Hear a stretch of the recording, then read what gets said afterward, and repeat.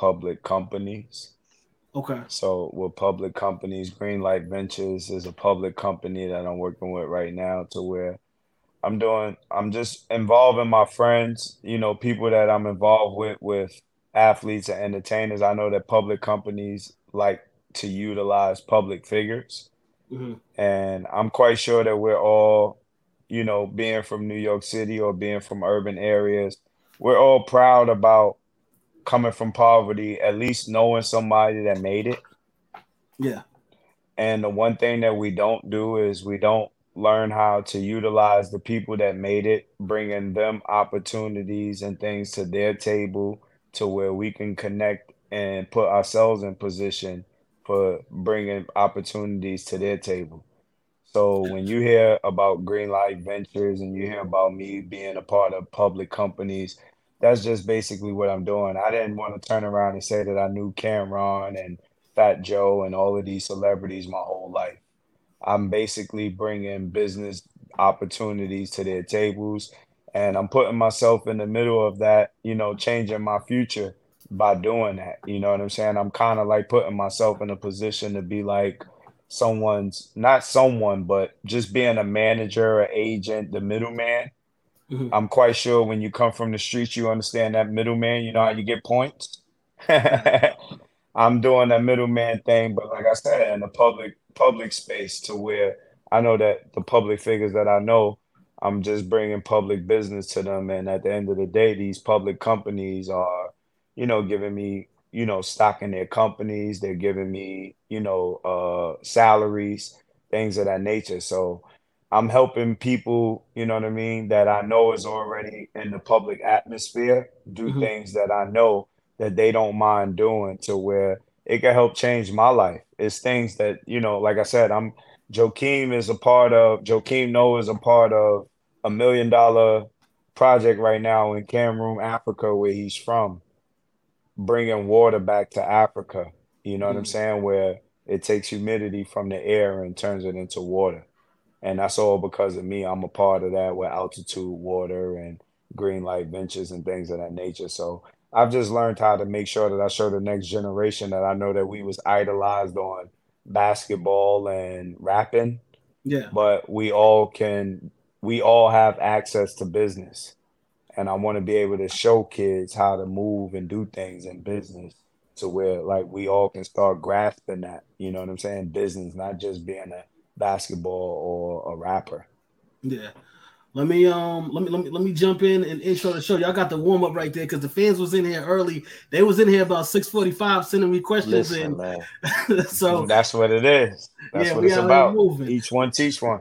You already. So with that being said, what's going on? Welcome to another live edition of Real Fans Real Talk. We got a very special guest rocking out with us today. Told y'all it's gonna be a hot summer. Before I introduce our guest, though, let me introduce my co-host, Eric Sanchez, aka Legend in Two Games. What's going on, man? What's really good, man? Super excited for today's episode. And I have to say, since we transitioned to this format trip, this is a first. But I don't know if you Mhm. noticed, like we got people in here lining up for questions before the show even started. Normally they let us warm up a little bit with the guests Yeah, before they start sending questions. There's about 3 or 4 questions already in here for you.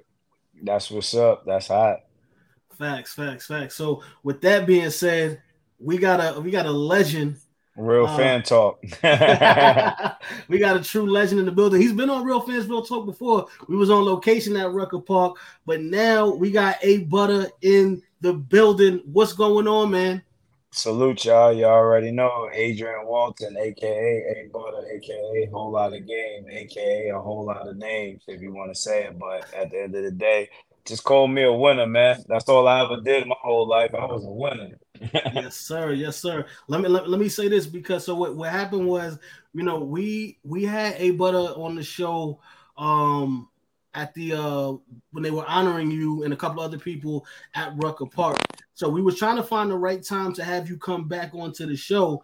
And then last week, big shout out to Mike Larry, he was on the show, and a couple of the fans in the chat, they wanted to know about the guy that that shut down Vince Carter, had the world going crazy because he outplayed one of the greatest to ever play in the NBA.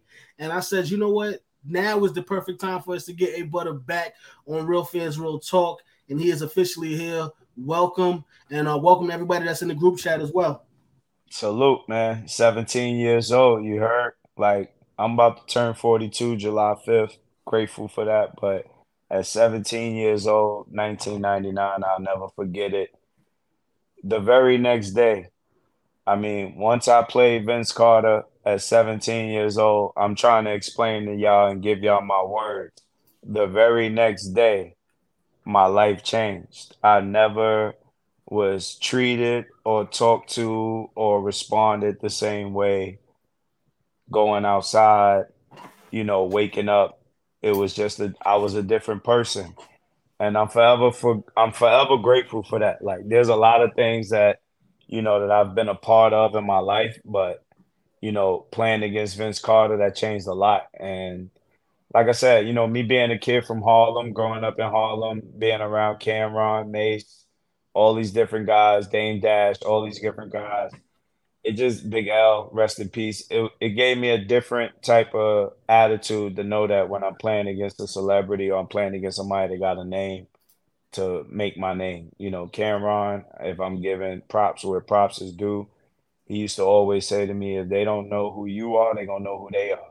So that was kind of like my attitude. That's my big cousin, that's my family. So at the end of the day, I kind of like took a lot of that attitude and just ran with it. You know what I'm saying? I never allowed, you know what I'm saying? When I'm playing against somebody that had a name, I wanted to make sure that if they knew them, they would know me when the game is over. And I'm grateful for that attitude, that swag, that whole persona. You know what I'm saying? That's the one thing that I could give Harlem that Harlem gave me. They made me have an attitude that if they didn't know me, they was just gonna know you. So I had to make sure that they knew us. You know what I Well, mean? it worked. I'll definitely say it worked because again, you talking about something that went down in '99, and we got guys in 2023 wanting to know about the guy that went off on Vince Carter. So they definitely know A Butta is here. Oh So hold man, on, I welcome. gotta ask. And before you ask me real quick, I know a lot of people talk about playing against basketball players that made it versus the ones that didn't, but I give Vince his props and I respect the people that still keeps this alive because at that time it was like Vince Carter was rookie of the year. So it ain't like, Vince Carter wasn't killing in North Carolina and then Yeah. didn't come to the NBA and do what he did. So Mhm. as we watching basketball today and we seeing what people doing from college and then we seeing them come to the A and they kind of like do that. I'm just saying for a person to take the time out to come and play in a summer tournament for a young kid at my age to be able to go up against somebody like that to show my talent, for me to have 37 and him to have 32, I'm always give him his props because he won the game, but I outshined him. You know what I'm saying? And it was a one-on-one thing. Like it Yes. was like I look at it today when you watch basketball, 9 times out of 10, you're not getting 7 times isolation. Yeah. You might get 2 or 3, but you're not getting those 7 times isolation. So I'm grateful for that. That me and Vince went 7 times back and forth to Hmm. where I made the seventh shot, he missed the seventh one. So that's why I kind of like won that battle. But Yeah. I'm gonna always give him his props because he won the war. He did win that game by 2 points. Well, hold on, we gotta go back. Like you said, you 17 at the Let's talk. time, bro. Let's talk. 17 at the time. Did you understand when you walked off the court that day? Did you understand the severity of that moment? Like, yo, I just gave him 37 out here. I really gave him that work. Like, was it one of them like you didn't really think about it till later on, or in that moment you realized like, yo, this is different now. My life didn't I change. kind of like knew it because at that time, like I said, like Cam used to take me to like Chicago and I used to play against like R. Kelly and celebrity games and things of that nature. So it wasn't like I wasn't used to playing against celebrities and basketball players. Like I was Sham God brought me to 145th and Lennox to where I did commercials with Allen Iverson where he was training DeJuan Wagner at that time. So Mm. for Sham to bring me to a commercial to play against Iverson and him asking who I was. It's things like that that I kind of like knew my talent was ready because those guys in the neighborhood that had names and was loved before me, they were kind of like bringing me around certain situations. So I'm always salute them with that stuff. That's how I kind of like knew I was ready. But it's like when I look at playing in that game, like I said, Harlem and that's why I'm saluting these guys. These guys gave me a different type of attitude that made me feel like I was ready for that. I'm a always credit Tony Rosa.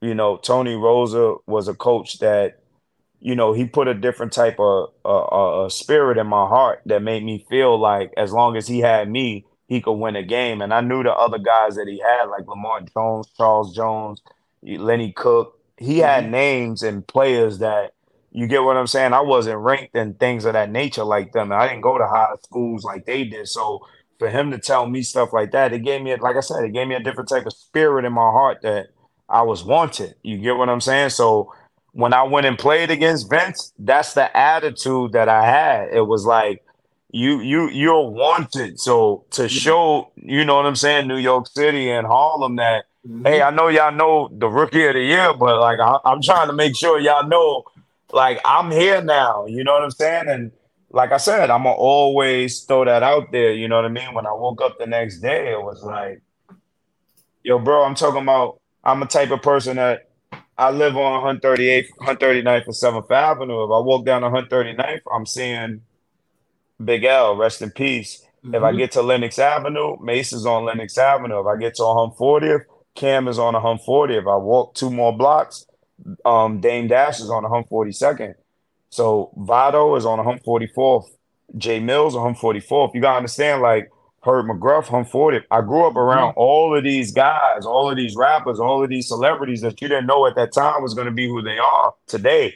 But what Yeah. I'm saying is this is all right here in my neighborhood. So these people kind of like expected that out of you. And you didn't, you felt that when you went around and said, what's up to guys? But it was like, you knew that if you played against somebody, the neighborhood was going to talk. So I just wanted to make sure that I threw that out there that I'm going to always give Harlem their props because they shaped me to be Yeah. this type of player. You know what I'm saying? I got to salute the people that endured that in me. You know what I'm saying? I got you. Look, we gonna start jumping into the fan mail questions because they're starting to pile up. But Let's do it. let's go back to the beginning. We got a question from Ron Charles. Shout out to Ron. Hey Butter, who first put the basketball in your hands? Whoo. Uh, First person to put the basketball in my hands, if I'm gonna be honest, I would have to say I didn't start playing basketball until I kind of like went to St. Mark's. Rest in peace, Alexis Smith. St. Mark's on my block between 138th, between Lenox and 5th. That was kind of like the first place that I played. But the first people that kind of like got me introduced to basketball and to be honest, really wanting to play basketball was Tiny Archibald and Donald Mm, Byrd. You know, they were two coaches at IS 275 on 135th Street between 7th and Lenox, and I didn't realize that Tiny Archibald was my gym coach. wow.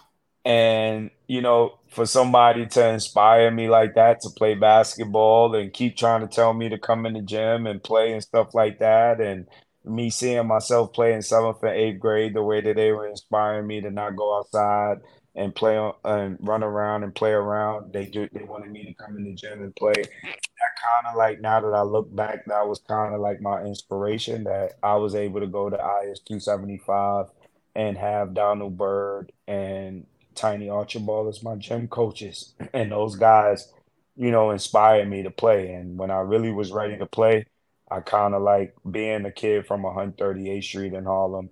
I went down the street to the first, you know, church that, you know, had a team. And Lexus Smith, he was the lemonade man. He was the guy that worked in the wig store on 125th at that time. You know what I'm saying? He was the guy that, you know, kept me in the gym and, you know, made me a gym rat. So I'm gonna always give props to Lexus Smith. I'm gonna always give props to Tiny Archibald, and I'm gonna always give props to Donald Byrd. Those were the guys that started me off with basketball. When you say Tiny Archibald, 'cause I just want to be clear, we're talking about Nate Tiny Nate, Archibald, hey, NBA listen, legend. yo, I'm Okay. telling you, Because for people I'm at home, I got to be clear. yo, look, and as clear as you can be, I would love for you to be that clear because I was shocked. Now that I'm older, I would have never known that this legend, you know, why would this guy that's from the Bronx choose a Harlem school to go to and not want to be known, and he's not in this school, letting us know who he is, etc. You get what I'm saying? Like Yeah. now that I'm older, for him to be able to call him and to know that that's what he was doing, and I didn't get it, I didn't know. But now that I look back and see, man, hey, don't go out there. Come here, come here, come here, come here. And I was wondering why he was doing stuff like that. And it was like, yo, you don't think you can shoot from there? You don't think you can shoot from there? Yo, keep shooting that. I bet you can. And it's like little things like that. When you see that now and you remember it, it's like, hey man, this nigga, I'm older. I'm just being honest. This nigga was gassing me to come in the gym to get me to be a basketball player so that he could put me on a little bit of skills and knowledge that he knew as a player. Yeah. And it's so funny that he didn't have to use who he was. Yeah. Wow. Like he didn't have to say he was somebody to NBA, get me. And that's what I'm saying, that inspired me so much now that I'm older. Like I'm not big on running around anymore and explaining to kids who I am. You get what I'm saying? And talking to kids about who I am. I never really like, yo, I'm a legend, et cetera, et cetera. Like, I just try to talk to kids and let them know, like, this is what I see in you, and this is what I would want you to try to look at because, man, sometimes kids today, the best advice that I could give them is you don't really know when you're in the moment. Yeah. So it's like when you're in the moment, you don't see it, you don't really know, and it's like you don't really understand it until you out of it. You get what I'm saying? So I try to like inspire kids to make sure that embrace the moment. Like, don't think that at a time, when people say like, "Yo, you spoiled," guess what? Spoiled people are loved for a reason. Yeah. So watch how people make you feel when they hit you with that spoiled stuff. I got you. Pooh, don't worry. We're gonna get to all of the fan questions. Don't Let's worry. do it. I'm We here got with y'all. y'all. I'm here. I'm not going nowhere. I'm here. I made sure that they wanted me in Tri-State or watching these games. They wanted me.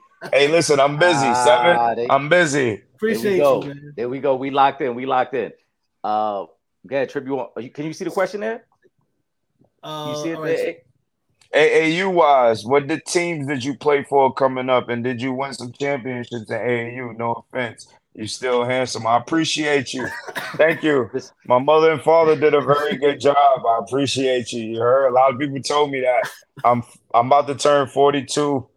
You get what I'm saying? And they told me I still look like I'm 17, 18 years old. So I'm gonna always appreciate the handsome questions. No offense, fellas, on this call, but I'm always gonna dig into those. Yeah. Listen, this how it happens when we live. This how it happens when we live. I'm always gonna dig into those, but AAU, I'm just glad you read the question. AAU, real talk. I played, like I said, I played for St. Mark's. Kev Williams, Coach Kev, Coach Turtle. Those were my coaches. Lexus. Those were my coaches. Those were the guys that started me off. And next thing I know, I played for a couple of other teams. You know what I'm saying? A couple other players, but Mr. Leutsch and Gauchos and Riverside Church were like the teams that you wanted to play for. Those were the traveling teams. Those were the AAU teams. So I got a chance, from playing with Gauchos to being able to play with Riverside. And once I got on Riverside, I won a lot of championships. You know what I'm saying? I won a lot of championships, even playing with Gauchos. Paul Brown, Dave McCollins was my coach. Then Coach Stern was my coach over there at Gaucho Riverside when I was there. So I got a chance to like play with a lot of coaches, you know what I'm saying? Paul Suber. These guys, they helped me, put myself in a place where, like I said, I was a public school kid and I graduated from alternative school. I went to graphic arts and I graduated from Bronx Regional. But my era growing up, if I'm being honest, you wanted to go to Rice. You wanted to go to Christ the King. So Omar Cook, Kenny Satterfield, Andre Barrett, those were the men. Those were the people, Talik Brown. Those were the guys that, you really wanted to be able to match up against and play against, to be able to, like, to me in New York City, put yourself in that ranking to feel like you were, top tier. Why? Because those guys played on Riverside and Gauchos and was able to travel the world, the city, I mean, the country, to be able to show like against other talent that they were real. So when I was able to match up against those guys and be able to do the things that I was able to do to them in Portsmouth, Rod Strickland tournament, Riverbank State Park, City College. When I got that opportunity, that's when I knew that I was on that level, ISA, when I'm MVP and all of that. So things of that nature let me know that I was ready. And once I got a chance to get with Gauchos and Riverside, man, that's what took me off to another level because then I went to Milford Academy, and Milford Academy is a prep school. And once you get in a prep school and you start getting those other looks, going able to play against, Laurenburg and Oak Hill, I was able to play against those guys at that time to where I was able to get the college looks, the real college, looks. And that helped me playing for St. Mark's. I went and got those letters from those schools. Riverside and Gauchos was the AAUs that you had to play with to be able to get those kind of looks. Yeah. You know what I'm saying? A USC and schools from over there. If you stay over here, you get Monmouth, and no disrespect to these schools. You get, you know what I'm saying? You get some like I said, You're not getting a major look though. you're not getting a major. You getting a low D1, but you're not getting a major. And that's what I'm saying. When you travel with those, so my not to go off subject, but my best advice now, like I was just talking to a dad today, of Marquise Noel. I was telling him if it's one thing that I could tell the next generation, remember the coach that was helping you when you was coming up, when you make it. There's a lot of Tony Roses and people in our neighborhood that never went to the players that wind up making it and asked them to come back and fund their program. I'm looking for the guys now.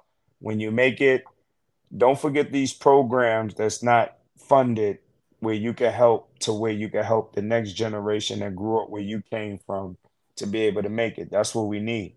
We need a lot of guys to come back and help these coaches, you know what I'm saying, with these AAU programs. Because like I said, it's about helping the next generation. It's about helping the next kid be able to have that opportunity. And that's the only thing that I can ask from the next generation. Don't forget the coach that never came to you and asked you for anything. He just wanted to make sure that you had an opportunity. You know what I'm saying? Absolutely. I like this go ahead, question. Eric, you take it. Yeah, I like this question because I just was going in the direction I was going to ask you as well. But Dion, don't ask me this because it's yes to both of these. But go ahead. So now, well, this question because I'm gonna get into it. This shit gonna get crazy. Go ahead. Hold on. Let's get into it. And you mentioned somebody earlier who I'm very interested in hearing more about. You slightly older than Lenny Cook, so yeah. I want to know any potential matchups that you guys had, or when y'all I brought Lenny Cook to Rucker. I brought Lenny Cook to Rucker Park. You know what I'm saying? Like, that's the one thing that I can say. Lenny will tell everybody that I brought Lenny Cook to Rucker Park. But Lenny Cook is like 2 years younger than me. I'll be 42 if I'm not mistaken. Lenny Cook is 39, maybe just turned 40. But at the end of the day, like Lenny, what I saw in Lenny, like I said, I was a little bit older, but I didn't have that ranking. Lenny was somehow, some way with Wolfpack and being around the Lady Debbie at that time, he kind of like was playing in spaces, you know what I'm saying? Especially with these, like this question that's being asked. Lenny got an opportunity to play in these camps to where he was able to get in these rankings. Why? Because Lenny wasn't really participating like he should have in these schools. You get what I'm saying? So camps and things of that nature kind of like helped a lot of us when it came to rankings and things of that nature. So I got an opportunity to go to Nike camp. You know what I mean? I went to Nike camp when there was a kid at that time by the name of Carlos Hurt. He was like a guy from Houston, if I'm not mistaken, left-handed. He was type nice. He was like the man. I went to Nike camp when Amari Stoudemire was there.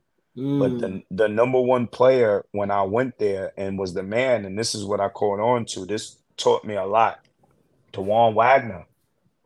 DeJuan Wagner was like the number one player in the country. Now, mind you, I'm playing. His son is like one of the best right now. Exactly. Hold on. DeJuan Wagner was super nice. Super nice. You gotta think about this, right? Yeah, but super nice. This will mess me up because look, I was looking for these opportunities because I knew what I was capable of doing in Rucker. So being where I was at a Nike camp, these people knew who I was. So I couldn't wait to like, being honest, to see these guys that everybody's calling like they ranking these guys. I couldn't wait to play against them. And this was my opportunity. You get what I'm saying? This kid didn't have to come until Sunday. These You gotta understand this camp is Friday, Saturday, and Sunday. If you the man, nigga, you don't come until Sunday. All right? This is one thing that I learned, and I'm giving y'all a story. So it's like me never really getting a chance to play against the Juan Wagner or whatever the case may be, because this kid gets to just come and play in the All-Star game. It don't matter who gets the P because, like I said, due to politics, this is who they looking at. So my politics, if I'm gonna be honest, was Rucker. And that's where 5-star comes in for me. Rest in peace, Howard Garfinkel. Everybody that was in my class, JJ Redick, all of these guys, they all know this. You know what I mean? That bus used to meet at Port Authority. When I played in Rucker and I did what I did against Vince Carter that year right there to go to 5-star, Howard Garfinkel held that bus for 3 hours for me to come to the bus stop, the bus terminal. I never showed up. I had hickeys on my neck. I came on Sunday, nigga told him I got robbed. They stole my jewelry. Oh, man. But that was my story. But guess what? He didn't care because he had a whole lot of game playing in the All-Star game on Sunday. You see what I'm saying? At 5-star. And JJ Redick and all of those guys, rest in peace, Eddie Griffin, they all know. And I'm telling you, look, you got to hear it when you ask this class, look, Satterfield, all of them know this. Yep. Adrian killed all of them. Talk that talk. Come on. They ain't call me a whole lot of game for no reason, bro. Like, I don't never really try to like slay these guys, but now that I'm a little older and I get to talk about this stuff, like Kenny Satterfield, Andre Barrett, all of these guys was the guys. So when I got a chance to play against them in Rucker, I got a chance to play against them in tournaments. I wanted to show them that at the end of the day, they wasn't on my level neither. You get what I'm trying to say? I respect all of them for going where they went. But at the end of the day, these guys know when they got a chance to play against me when I was, and you got to understand, this is why I talk to people like this. I don't knock people that did their thing at 14, 15, 16. I really didn't start playing basketball until I was 13, 14, 15. So a lot of guys started playing basketball and Mark Carmel and all of that stuff. A lot of guys was playing with Gauchos at 8 years old, 7 years old. I'm gonna be honest. If you could ask me, if you want to call me a late bloomer, call me a late bloomer. Guess what? When you became a grown man at 17, you had that grown man strength. I'm talking about that grown man strength. You know those stories you hear when you asking ball players why they stopped playing basketball? Yeah. A lot of them will tell you that they started hustling or getting money or doing something. But I hope you know when guys wasn't as strong as they used to be, and now that they see they can't do what they want against other men. So just remember, look, when I was 17 and I played against Vince Carter, Kareem Reed, and Shamgar, they're 3-4 years older than me. They were 21, bro. All right, I was 17. So when I turned 18, these guys were 22. When I turned 21, they were 24, 25. I was killing grown-ass men when I was young. This why they called me a whole lot of game. They can say what they want, and guess what? I got the footage. That's the one thing you naming a lot of other legends too. I'm name dropping. You know why? Because they know, and they can't never say like, "Yo, nah, you shouldn't have put my name in that." And no. They know the respect is real. Like they became legends. They did what they did when they did. Cincinnati, Kenny Sapp made it to Denver. Andre Barrett played on maybe 13 different NBA teams. Yeah. See, this is the one thing that I know. I'm going to always give props where props is due. But you know the one reason why I'm a legend? Because even those guys still pay homage where they know real recognize real. We always start sneakers up. And when you finally did put the work in to become nice, you deserve that. And that's why I'm always, pay homage where I pay homage, because I know when it came to 5-star and Nike Camp, if you didn't go to those places and you ain't do your thing there, you can't be claiming all that you be claiming, bro. It's guys that been ranked and these guys did it, and those was the places you were supposed to do it. You get what I'm saying? Like the real ball players know if you ain't got those on your resume, we gotta watch who we talking to here. Facts. Let's get to another question because this is somebody that you mentioned Mm. when you spoke with Eric when we were at Rucker. Shout out to Dan. Dan, he says Stephon Marbury, was he an inspiration growing up? I don't know the age difference with y'all. Do you feel he should be in the Naismith Hall of Fame? Automatically. And when I say automatically, I say this to say Stephon Marbury used to come pick me up in a silver Bentley and bring me home in a blue Ferrari.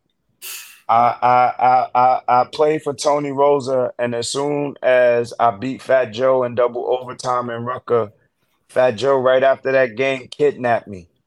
This is a story. People on my team know this. He kidnapped me. Me and Tony Rosa talked about it. He said, Adrian, at that time, you got a child. If Fat Joe is gonna be there for you and really, really look out for you, you can go. And that's why today, to this day, I love Tony Rosa because he opened up a door for me.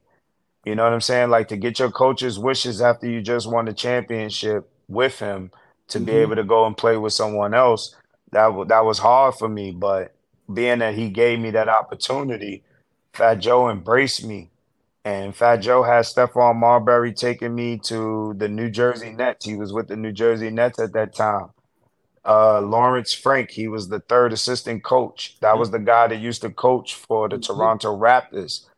Me and Steph used to play one on one in front of him. He used to roll the ball to half court and make me and Steph run from the baseline and go get the ball playing one on one. Lawrence Frank used to ask him, "Who's this kid?" I used to kill Steph. He said, "Yo, who is this? Yo, bro, I'm not making this up. This is at that young age, bro. When they called me a whole lot of game, they didn't give you no nickname like that for no reason back then. I get it. They giving these nicknames out today. Yeah, I'm telling you, not everybody got a nickname. Everybody my got a nickname. name really fits me, bro. And I'm just saying that at the end of the day, what I was doing to him, he was asking Steph, yo, bro, who's this kid? Nah, you can't talk to him. He's in high school. I was in Milford at that time. But Steph used to come and pick me up when I used to date a girl back then at that time. He used to come pick me up from uptown, 151st, 152nd, in a silver Bentley. Think about the neighborhood that knew I was up there and around it, and then he'll bring me back after we go work out in a blue Ferrari. When I used to go to this nigga house in Jersey, this nigga had you know how you look at the cars that loads the cars on a Yeah, highway when you put mad different cars. He had that Yeah. shit in his garage.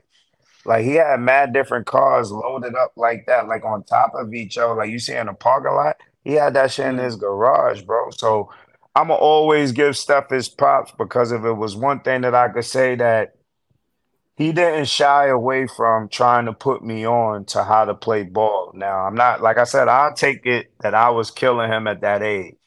I don't know if Steph probably was taking it easy or whatever, but in yeah. my heart, I felt like I had to go as someone that I knew I was watching on TV. I was looking at in real life from high school what he did to college to what he did to the NBA. And now Mm-hmm. I get an opportunity to be next to somebody like this that don't mind coming to pick me up. Salute to Fat Joe. It was like I really want this kid on my team and I really like him. And he made, not saying made, but he kind of like made Steph feel like put him under the wing. Yeah, And absolutely. that right there, I can say like he helped me. I'ma always give Stephon Marbury, Kareem Reed, and Lamont Jones the most props ever because those guys showed me what it was to win. Yeah, shout out to Stephon Marbury too, because you're right. From what he did from going from high school and on, having a great career in the NBA, and then to still go overseas to China and basically kind of become the Michael Jordan over there. We don't even really want to we don't want to get outside of basketball and what we talking about, but think about it. I mean, we all grown and everybody don't understand politics, but I'm quite sure that you know that America, Russia, and China is kind of like the superpowers. They're not always at odds. You get Yeah, what I'm saying? Do you realize that China is allowing this man to have a statue in their country?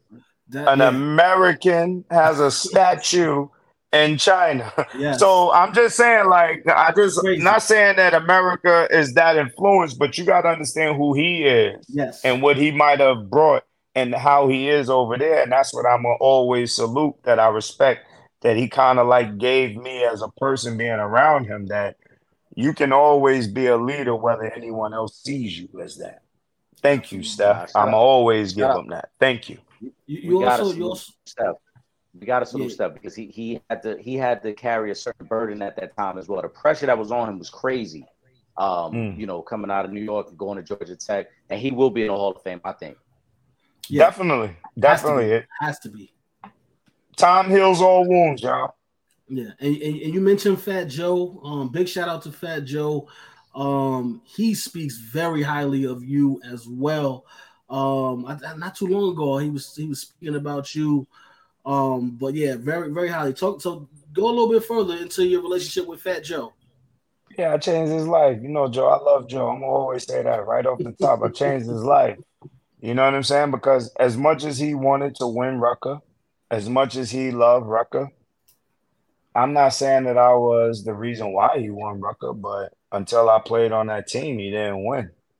Mm, And I can say that I won a championship before Fat Joe. I played with Tony Rosa and won, and then I went with Fat Joe and won three in a row. So I kind of like won 4 years in a row. You understand what I'm so you saying? was you was Steph, and then Fat Joe was like KD because you had the ring first, then KD came over. Exactly. So you gotta beat the competition. You get what I'm saying? And I'm not, like I said, I know that Joe knew what the competition was. Like he had Stephon Marbury, he had Showtime, he had, Kerry Thompson. This he was at Florida State killing. These are guys that I watched on TV doing what they were doing before I got a chance to play against them, bro. Yeah, So don't act like I wasn't watching the shit on TV before I got a chance to go out there and play in the game against them. These guys had names. You get what I'm saying? And they were playing facts. on a national level. You know what I mean? So for me to be able to go out there and show my talent, you know what I mean, and do what I did against them, to me, I'm gonna always be proud of that, because it's like that made Joe realize that this kid. How do this is the best way that I can say you my relationship with Fat Joe. Fat Joe loves Stephon Marbury. Mousy loved Kareem Reed. I kind of like was stuck in the middle of that because I know that Joe loved me, but he had a relationship already with Stephon Marbury, so I couldn't knock that. So I Yeah, kind of like had to accept like that middleman, that maybe they'll do the three guard rotation, but then I really had to accept coming behind these two guys because, like I said, I'm not gonna never knock what I know Kareem Reed did. You know what I'm saying? Whether it was yeah, street ball or in college, yeah. he's nice. I'm not gonna knock what Steph did in college or the NBA or street ball. He's nice. But they fucked me up when they try to like put me behind Zach Marbury. I don't give a fuck if that's his brother, nigga. Like, nah, y'all niggas bugging. We're not doing that. We had to have a team meeting after every game. I don't give a fuck if we won by 30. These niggas is bugging. We not doing that. We not. You didn't bring me over here, and I'm not taking no money Oh, just to take no money and to accept this. Why? Because like I'm from Harlem, y'all, and my hood is not going to look at me the same way. You get what I'm trying to say? I got to hear this shit every day. yeah, So that's why I'm saying I respect Fat Joe, because Fat Joe has always looked at that and said, you know what? I see it's always been about you. Like you want to win, but you still look at you. And that's always been my attitude. Like I grew up with rappers to where they mhm, made me feel like if you look at them, it's about them, bro. They not selfish, but they were taught to think about themselves. absolutely. You get what I'm trying to say? And I'm just being honest with you. That's kind of hard when you playing basketball because that's a team sport. And I think No, that's where I kind of got lost with a lot of my players, my teammates, because they thought that I was moving in a way where I was just thinking about me, my nickname Hollywood and shit like that. But yeah, I wanted to win. So the real ball players knew that and they fed off of that. And you get what I'm saying? But the other guys, it was like it's hard to really work with that when it's like, bruh, because it's a team nigga name. sport. Yeah, it's a team sports nigga talking about Hollywood. Like, Yeah, no, it's true because you really took the rappers mentality. Because I remember once seeing an interview with 50, and he was like, show me a rapper who don't think he number one, and I bet you he not signed. So it's the that truth. and that's the Some truth. mentality that you took. So Ali Mo threw that out there. Rest in peace to Ali Mo. Ali Mo said, if you don't think you the shit, no one else will. yeah, And that's what I grew up like. He's before me, so it's like if hmm my neighborhood showed me that's how they loved him.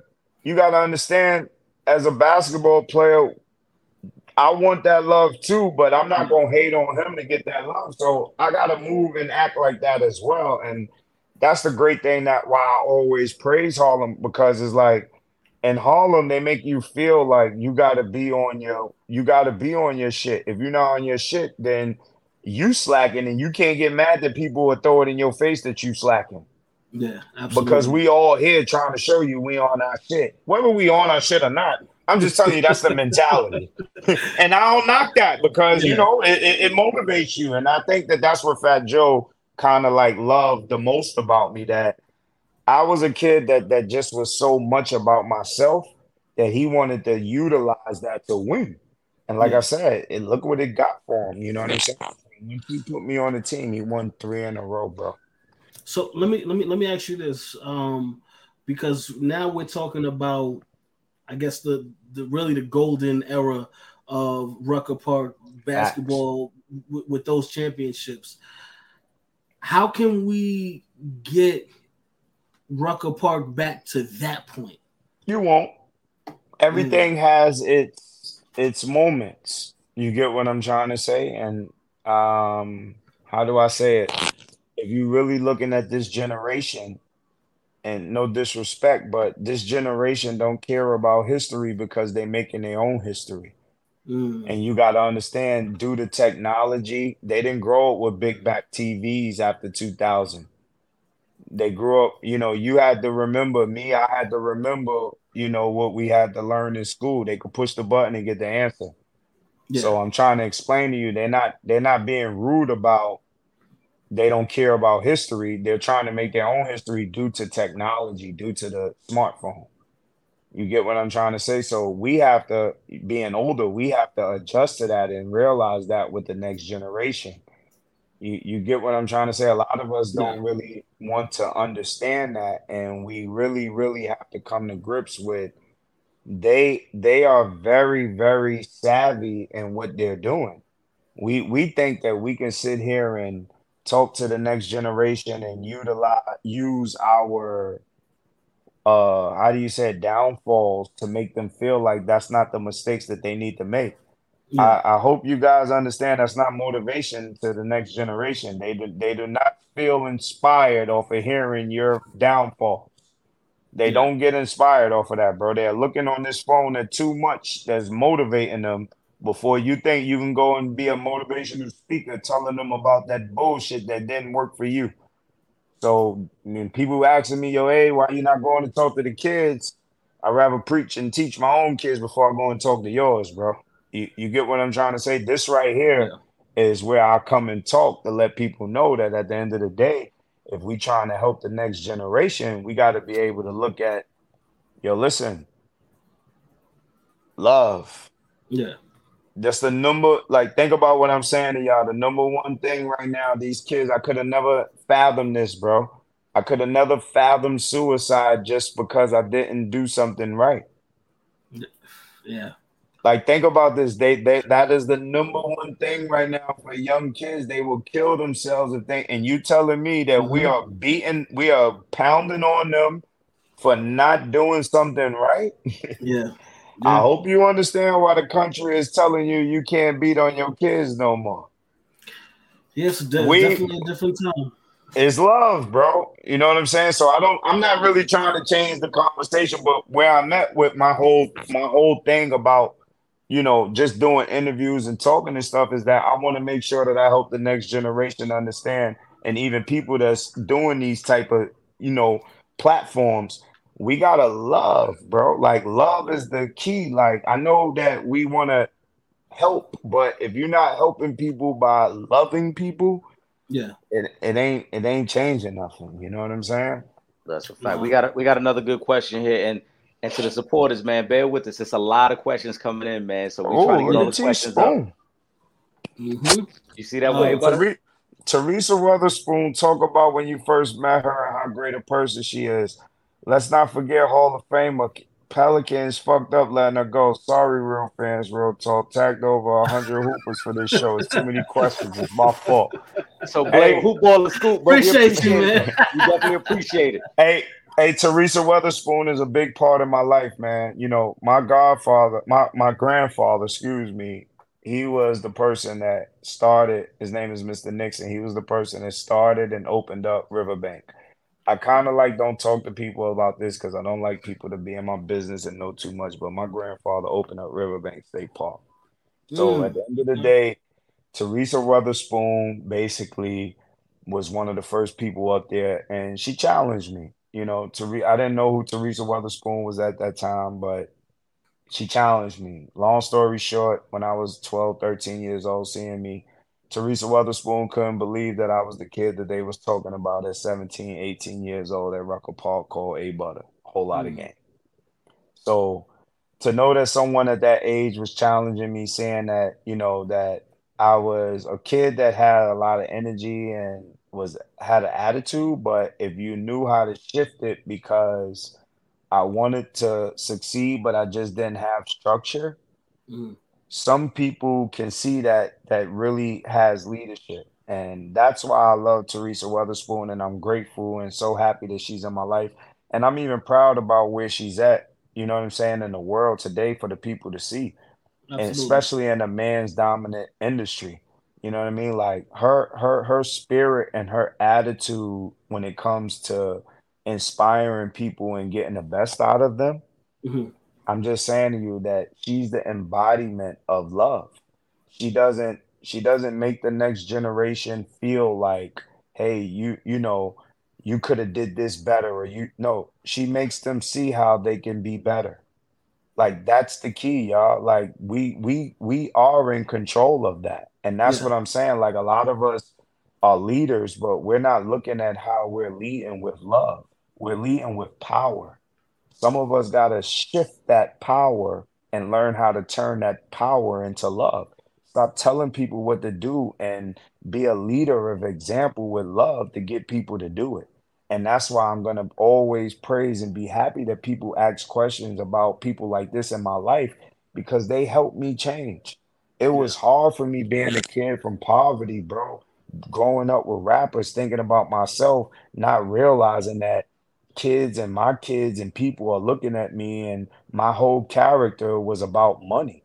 Do you understand? Coming from poverty, yo, bro, Yeah. like money, like you have to make it. You have to pay bills, bro. You Absolutely. money matters. You get what I'm saying? But guess what? The love for money is the root of all evil. No, no, not the root of all evil is money. The love for Oh. money is the root of all evil. Make sure you get that. The love for it, meaning you shouldn't love money so much. Yeah. You get what I'm trying to say? And the things that we will do because of how much we love money, we will get out of character for that. We will sell our Yep. soul. And I'm Absolutely. grateful, not to get off subject, but I'm grateful for people like Teresa Weatherspoon that showed me that to change that. I missed so many opportunities playing street ball because I wouldn't go and play nowhere unless I got paid, y'all. Do you understand that how many opportunities I missed? Like I'm older now, so this is what I'm trying to give back to the next generation. If I'm gonna talk to them, like, Yeah. yo, bro, you don't realize the things that you could have made happen for you, but you didn't do it because what? You didn't get paid, or you're not getting paid. And it's like you don't even see what the opportunity could do and the doors that it could open or the spaces that you could get in. And it's like, yo, bro, I'm getting ready to go speak in Schaumburg, the Schaumburg Center. I live in Harlem. Yeah. I'm getting ready to go speak in the Schaumburg Center for Mokafy, That's epic. Now talking that's about business. You yeah. get what I'm saying? And I'm a street ball dude. Like, Yeah. what the fuck do they know me for? Like, street ball. You know what they want to know? How Yeah. the hell did you become a director in a public company? Because most people in the street in poverty, they don't know what a public company is. They don't know Yeah. what. And why? Only 8% of African Americans is in the stock market. We're not educated on none Hmm. of that. And that's why I praise EYL. I praise Earn Your Leisure. I praise Rashad Bilal, those guys that's teaching the next generation about Mhm. financial literacy. You understand what I'm saying? We all could do a podcast, we all could have a platform, but if you're not learning how to educate the next generation to make sure that they understand how to learn how to build off of things to eventually turn into a profit, Yeah, what are we doing it for? yeah. And for those of you people, guys that are in the New York City area, when you're talking about the Schomburg, that's a very big deal. That is a very big deal. Being able to go over there and speak. I want to shout out Teresa Weatherspoon as well. If you guys haven't already, that's another one in the archives. I can go back. We had Teresa Weatherspoon on the show in the past as well. We got her at Rucker Park too. So That's right. big shout out to her. And Big we're talking about spoon. one of the best female, best ballers, period, with her career and what she was able Man. to accomplish, the Olympics and the WNBA, and now coaching. Big shout out to her. And I got three daughters, y'all. This is what I'm talking about. She's part of the New Orleans Pelicans as the assistant coach, and Swin Cash is the general manager. Like, you got to understand what these women is doing and how they inspiration. Like, Swin Cash is married to my teammate Steve Canal that I went to Fordham University with, bro. Like, that's how small the world can be. You get what I'm trying to say? Like, it can be that small. So imagine how those two ladies speak of me being around. Like, look at all of those parties that you get what I'm trying to say. So Mm-hmm. I'm just grateful for all that because you gotta understand, being that I'm talking to y'all about business, is easy for me to get in contact with Ingram. It's easy for me to get in contact with Zion. It's Yeah, easy for me to bring business to their table that can help Teresa Weatherspoon turn her life around because look at the type of business that Adrian brought to the table just by being friends. That's all I'm saying. That's how business works. I yeah, want to pass that on to the next generation. When you proud about name dropping and throwing people name out there, I'm grateful that I know these people and they know me. But like I said, I know people that got that. How do you say this? And just to throw this out there real quick, I know people that got tables that already got feast at it. And you know what I'm doing? I'm making sure that I go to those tables and I'm bringing food to it. I'm not just a person that those hosts are looking at and saying, yo, why do you keep taking food to go? mm, See, when you bringing food to the table, guess what the host gonna do?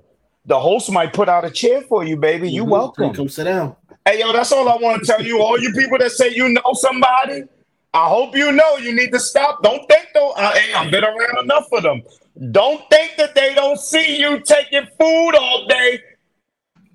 And don't act like those people ain't got other people that look. Whatever people told me at 17, they got 17-year-old children now. So I don't expect those grown men to be thinking about how to take care of me from what they told me when I was 17. They got children at 17 now. So all I'm saying to you is this is why I'm doing what I'm doing. Because if you know people, that's the blessing that God has put in your life. He didn't make no mistakes for no connections that you got, but it's up to you to make sure that they turn out good.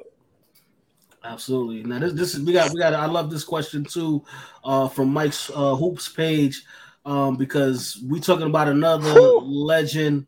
Uh, when I whew. say Greg This Marius, is a great what? question right here too. Yeah. Yes. Great. What comes to your mind? Come on, talk to him. We gotta. I gotta find the applause button on this daggone board because you gotta applaud that man because when you talk about Greg and what he was able to accomplish, nothing but respect, man. Rest in peace. Hey, whenever I see Greg Marius thing, I want to make sure that all platforms that keep putting up all of these EBC footage that they put hashtag rest in peace Greg Marius. You Mm, got to understand that that platform, that platform is the reason why I'm on this platform. mm, That's what he did for me. I was a kid from Harlem that lived right down the street from him. And if I didn't get an opportunity to play on that platform, how big would I be? How much would I be remembered? How much would you be talking about Vince Carter versus me playing at Fordham or going to the University of Miami? Like, that's not what people remember me for. They remember me from Rucker. And that's how big that platform was all over the world. That's Mm-hmm. what Greg means to me. So I'm never gonna stop speaking about EBC. That's the reason why I did a podcast called Streets First, where legends never die. Do you understand that this generation is not gonna remember the guys before me? There's no footage of Master Rob. Yeah. You're not gonna remember who Master Rob is when you're learning about Marquise Noel. So the point I'm trying to make to you is I take pride in what Greg did to where I'm just trying to be a part of that, to make sure that there's a platform. That's what he taught me. To Yeah. make sure that there's a platform where people are never forgotten. If there's anything that I could leave the world that Greg has that gave to me, is to make sure that you build a platform where people are never forgotten. That's what Greg did for me. Yeah. You, I you just mean, you just mentioned your podcast too, Street First. I know season 3 is about to come out. Can you give us a little bit of hint what we can expect from season 3? How do you call it? I want to call it MTV Cribs 2.0. I got access that, I'm grateful for that other people don't because of the people that I know. I didn't realize why God had me playing in Rucker connected to all of these rappers and NBA players the way that I do. But the beautiful thing is that I'm at a table where I could see Fat Joe children eat. I could see Cameron's son eat. A lot of mhm. people that's not privy to that. A lot of people are not privy to going to Joakim Noah's house. You get what I'm trying to being invited to his wedding. So the point I'm trying to make is it's to me is not about talking to people. To me is about talking to people, being able to show people this is what you can get Yeah. when you learn how to get over the hump. See, that's part of my questioning and being a person with my podcast. I don't want to just interview people. I talk to people to make sure that the listener understand they come from the same walks of life as us. So I make sure that I question them and how to give answers on how did they get over the hump. Because where I come from, that's what's gonna help us. We Mm. struggle with how to get over the hump. You Yeah. get what I'm saying? But No, once again, absolutely. we know a lot of people that made it. So Mm-hmm. if there's anything that I'm gonna do on season 3, I'm gonna make sure that you see some dope spaces and dope places. You get what I'm saying? But at the end of the day, my whole objective is always gonna be make sure that I'm talking to some people that came from the same walks of life as you, and this is Mm-hmm. how they got over the hump.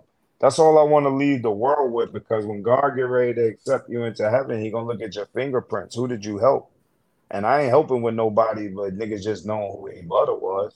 Yeah. I can help you with things like that. You get what I'm saying? Where I'm putting people in position where I'm not talking to you like how ESPN is talking to you.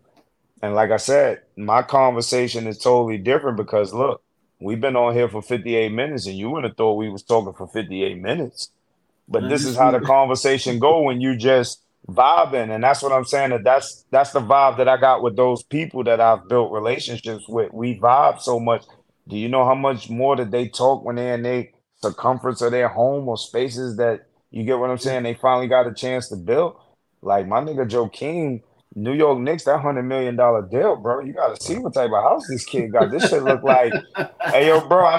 This nigga got pink leaves and trees and he got all kind of shit. Like I never seen it. He's from Africa. He got that shit in his backyard. He fucked me up.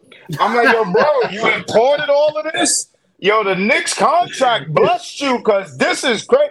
He got the whole Africa. Yo, I thought I was in coming to America in his backyard. Oh But my. I'm just saying, from playing on a Rucker team with somebody, knowing that his dad was a famous tennis player, to see what he's Mm-hmm. doing today, that's a Yes. blessing to me, bro. That like, you don't get it. Like, I was the man. Do you understand that? Like, I take pride in seeing my friends that made it, Mm-hmm. that is doing things with their life. Like, I'm proud of that. You get what I'm trying? Wow. They can't take whether I was better than them or not, nigga. They can't take that away. That ain't what we doing. Yeah. We don't care about that. What I'm proud of is what they're doing with their success. And all I want to do is just bring more to that. You know what I'm saying? Absolutely. Let me throw up Janetta. Shout out to Janetta in the comments. She holding us Okay. down. She said, "Trip and Eric, I will pray for y'all because some of these fans gonna be pissed if their questions don't get asked." Great turnout for A Butta. That's right, man. I told y'all. Listen, A Butta's in the building. it was an amazing turnout tonight, guys. We got a couple more questions. Like I What said, you got? we may not get to all of them, but let's get to a couple Nah, more. I'm gonna ask him. I'm gonna answer him quick. I ain't gonna drag. I got you. Hey, buddy, you All have right. met and been around them all, but is there a few hoopers you can say you was maybe all in awe of or was nervous around? Uh, I'm gonna be honest. I was kinda always in awe with. If it's any one play, I'm gonna always give respect to. I'm gonna always give respect to Jamal Tinsley. People don't Okay. understand why I always like am so highly of speaking of Jamal Tinsley. Jamal Tinsley to me was called the abuser.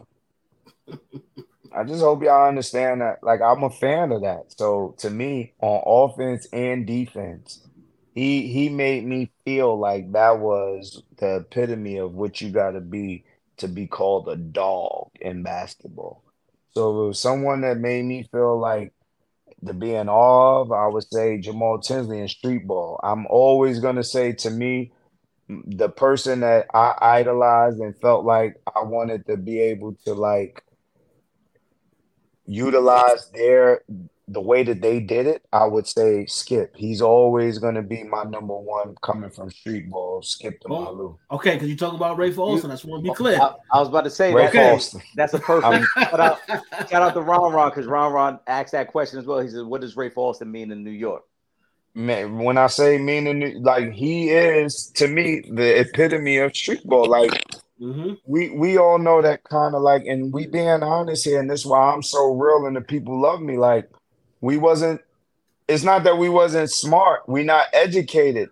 But once basketball gets into we wasn't focused so much on that. So because you love basketball so much, you didn't go so hard at school. So the people that didn't really get a chance to go and do what they could, not that they couldn't, but they just didn't take advantage of it. And I'm just saying to see what Skip accomplished because of going through those hurdles, Yes. Mm-hmm. I felt like I could do it because look, he's showing me that it's capable as possible.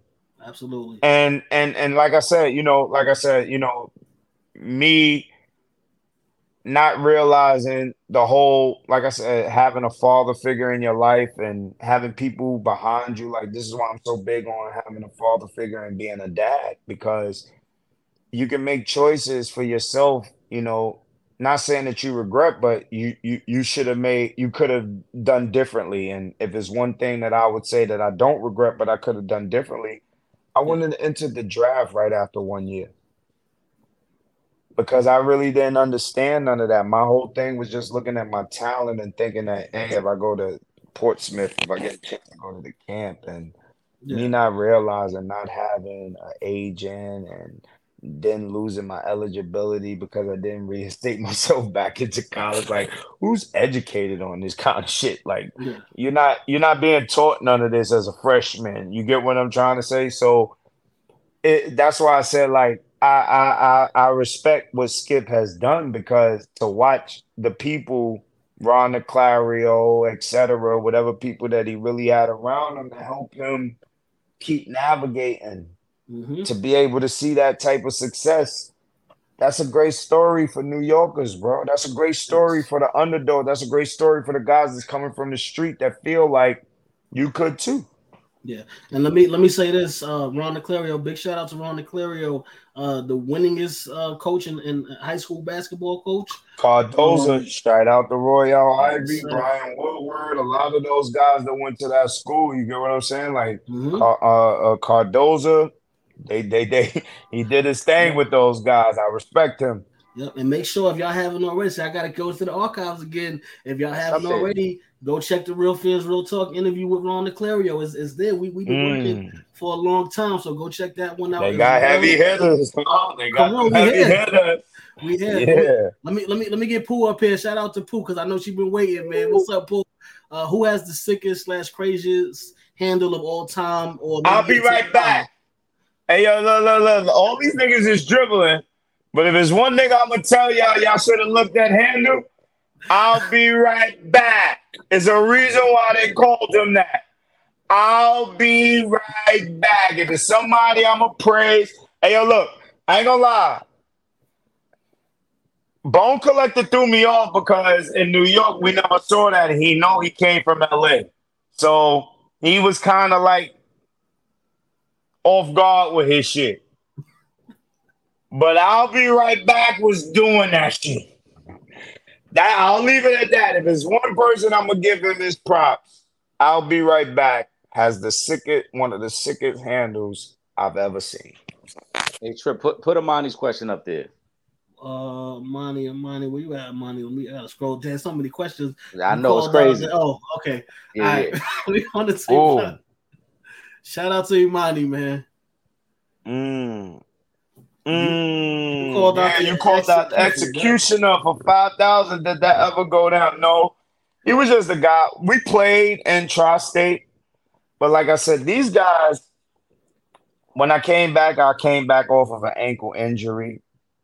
My Mm, team still won, so we really didn't really like get a game off like that.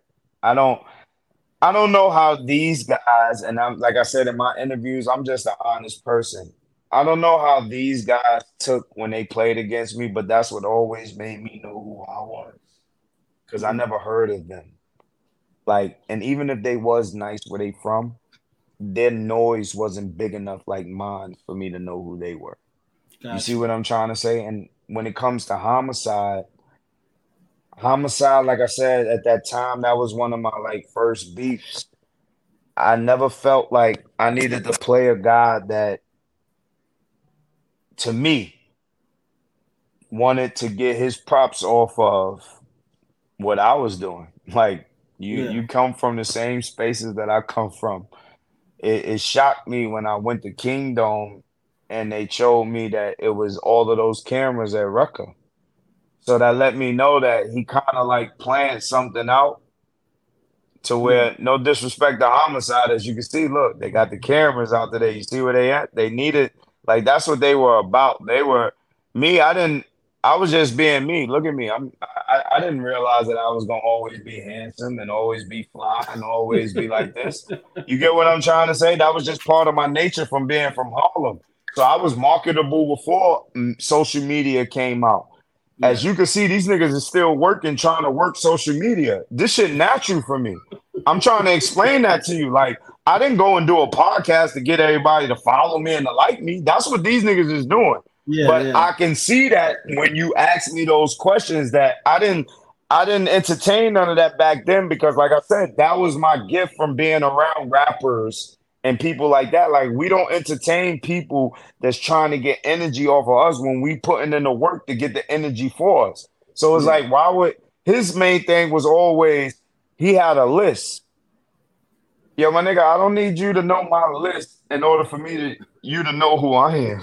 So obviously, I got to kill you niggas in order for y'all to put me up there. My thing was if I ever ran into you, don't worry, y'all gonna know who I am just as well as you know them. But when you gotta sit down and you gotta write a list and you gotta go at those people, that means that you're looking for attention. So now that Yeah. I'm older, like I said, no disrespect to those guys, but they always was looking for attention and they even grew into that. They became what do you call itself? The Stephen A. Smith in Australia, I Yeah. guess. But the point I'm saying is it ain't in America. I'm still a butter in America, nigga. And guess what? If I went with this swag in Australia, I'll be hotter than him over there too. Absolutely. Let me throw this one up because you had a war, a couple of games with Jesse Sapp. They want to they Ooh, want they want to know about the showdown with Jesse Sapp. 33. Ain't no excuses. 33. Jesse Sapp didn't want to play me when I was 21. He was not even in my category when I was 25. So I really don't have no excuses for losing to Jesse Sapp at the age of 33. I don't know what age Jesse Sapp is, but ask Jesse Sapp. I was born in 1981. Ask Jesse Sapp when he was born. I played Jesse Sapp at 33, but I was whole lot of game at 17. Where was Jesse Sapp when I was 17? Yeah. So like I said, I'm gonna always give props to Jesse Sapp because when I did that for the streets. You get what I'm saying? Just like even now, like Tiny Bum that's doing Tri-State, Michelle that's doing her tournament, Rucker, I'm getting ready to go around and do a Kobe tour. That's what being a legend is about. These people is asking me at the age of 41 to come and play in a tournament. When is A Butter gonna come out? I don't know Mm. why you still want to see A Butter play at 41, turning 42.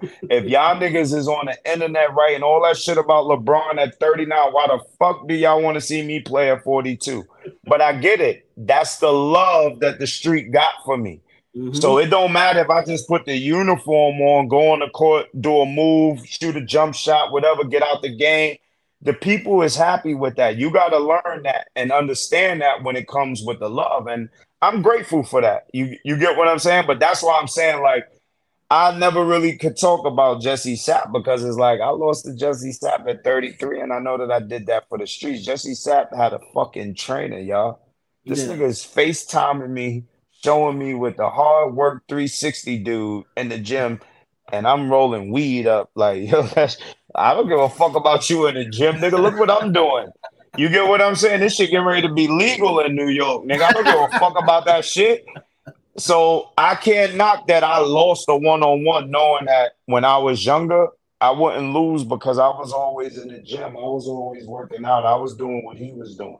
So I Yeah. would never knock what he did to get what he got. You get what I'm saying? Salute to Jesse Absolutely. Sapp. Harlem. We got another one for you. Shout out to Deontay Pfeiffer, John Big Strickland. Any memories being around This him? this one of the best questions that y'all can ask me. And I just want the world to know this. Now that I'm a little older, I wish I would have took more time to really take the time out to understand and really listen to Strick when he was talking to me. I was fortunate to be around Strick with A Mass when he was coaching us. I had so many different wars. Strick was the person that hurried up and called Homicide to get that ass whipping up indictment. And like, I guess he thought, yo, A been running from you all summer. I got his ass up here now. And Strick was the one that made him come up there and play. So the world finally got a chance to see me play against Homicide at that time up there, Dykeman, after our argument. But back to Strick, who he was, his knowledge in teaching me how to be a showman. I didn't get that. And now that I'm older and I'm like, you know how certain things come back to you when people was talking to you, and I remember being up there on Mm-hmm. Amsterdam, St. Nick or Broadway in front of those towers uptown, in front of his building, hanging with him, talking with him. But I say this to y'all because now that I'm older, bro, I cherish a lot that I had with rest in peace Escalade. That's Mark Jackson, brother. Like I didn't get what I Mm-hmm. was around when these guys was in my life and what they meant to me and what they was talking to me about and trying to do for me and all that. But now that I see that I'm older and what type of people they was, that's all I want to do for the next generation because they were some real people, bro. It wasn't about the money. It wasn't about being famous. It was about helping people, bro. And Yeah. you really wouldn't understand it if you wasn't listening. And I'm not gonna lie, I'm older now. I was a little bit big headed to where I really didn't listen to Strick knowing that he was an OG. Mm. But now that I'm older, here and there, there's certain things that come to me that he was saying to me that I just wish that these guys was here now today, but you know what I mean? I try to keep their name alive as much as I can, and I'll never stop speaking their name as long as I'm alive. Like you will never rest in peace, TP. Rest in peace to Greg Marius. Like all of these guys, I'm never gonna stop screaming their name until I die. It takes us to keep people name alive. If you know God's name, if you know Malcolm X's name, it took the people to keep those names alive. I'm never gonna stop screaming those people name, bro. Absolutely. I'm gonna throw one more up here. They wanted some current NBA stuff that they want to Ooh. get your take on. Shout out to Hoop Baller Scoop. Before you go, what's your thoughts on John Morant's two mistakes with the guns? Is the suspension good with you? And then the Zion Williamson stuff with the girl being pregnant, and then the chick that's going crazy over him getting his name tattooed. So right there, my thing with the John Morant thing, fathers matter. And this is the reason, if you see my latest post, there's a kid, his name is Rao, he's from New York, he got his father, Marquise Noel, he got his father. This is what happens when you being cool with your kid. And I understand the society what makes you feel like you should. But that's what could happen. And I hear a lot of people saying that they want to go and talk to Ja. If Ja ain't listen to his daddy, what makes you think he gonna listen to you? What makes a lot of you guys and men think Ja Morant gonna listen to you? It don't matter if you dealt with guns or not. What makes you think he gonna listen to you and he don't even listen to his own daddy? So the point I'm trying to make is I will respect somebody like Tony Allen or Zach Randolph that talk to him that been in gangs, that's from Memphis, that been around that shit with money. You know, other niggas that ain't never had no money, you can't talk to a nigga with money. The one thing I learned being around people with money, you can't tell a rich person what to do when there's so many broke people for sale. They will get rid of you and replace you. They'll put a bunch of other people around you without hearing that shit you kicking, you heard? So the point I'm trying to make to you is when it comes to John Moran, the two mistakes that he made with the guns, that's what this generation is on. They're going to make their mistakes just like you did. Maybe you can't understand it because you're not in society today to understand why they feel like that's what they should do to get attention with playing with guns. Okay? But at the end of the day, you're going to be judged whether you play with girls, you play with guns or not. That's why you're asking me about Zion, right? So the point that I'm trying to make to you is understand the young generation. Understand the young generation to where they're not doing nothing no different from you. Just because it's a little bit more exposed than you, don't act like it's no different, bro. A lot of y'all was doing shit that you could hide. Come on, let's be real. You think a lot of that shit that was in the dark is never going to come to the light, but I'm quite sure you see it makes its way, you heard? So the point I'm trying to make to you is don't judge these young black brothers. That's what we need to start doing. We need to stop judging black brothers. We need to stop with this comparison with Michael Jordan, LeBron. Not to get off the subject, but the point I'm trying to make to you is recognize black greatness in America. We sitting up here and we're dividing exactly what they're teaching us to do, to compare and then divide and conquer. Why are we comparing greatness in a world that ain't never looked at us like this? And now that we making it, look who can't wait to judge each other and keep taking us down more and more. But I'm not here to tell nobody else what to do other than, as you hear me speak, and continue to lead by example. Love, bro. We gotta love more, y'all. We gotta love more. Nah, that's a fact. Trip and I, we talked about this months ago, man.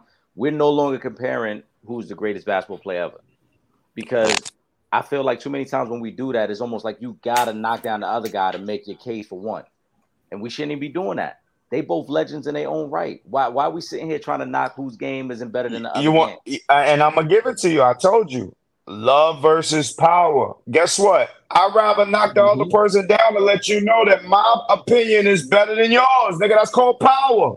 Yeah. You know why y'all can't sit up here and talk about loving somebody? Because you rather have power.